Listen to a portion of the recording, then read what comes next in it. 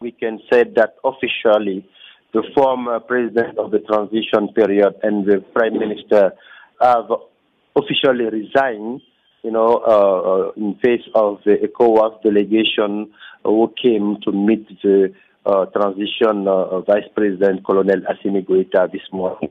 And at that moment, we can say that officially we have no more any president in the transition and any government in place.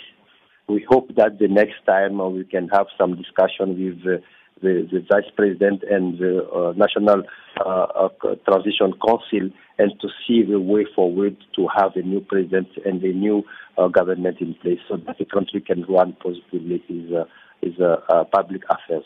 And France reacted against that second push, international community and the African Union also.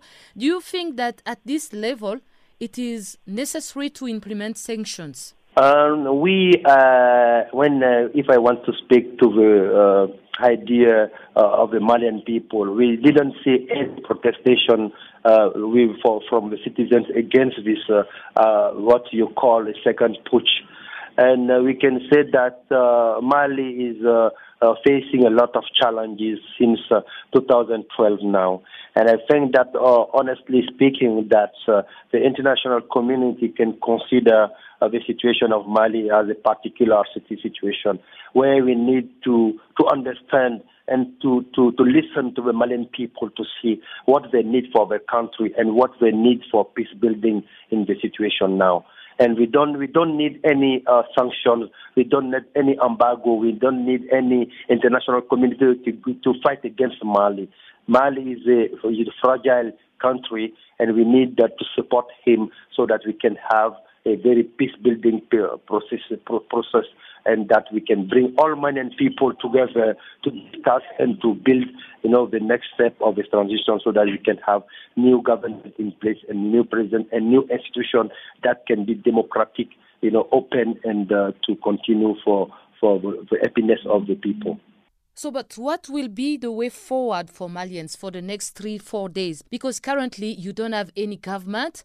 The Colonel Assimi Goïta is in power, while he was supposed to remain a vice president. So what can we expect for the next 3 to 4 days? The way forward that now in the transitional charter, it is clearly mentioned that the vice president, the Colonel Assimi Goïta, cannot take the place of the president.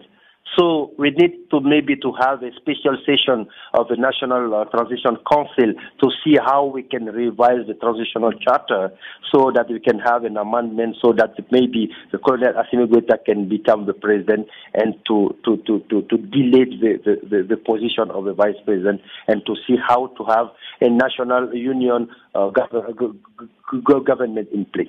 And I think that Malian can find solution in the next 2 or 3 days so that the country can have a new president and a new prime minister and new government to rule the public affairs in the country.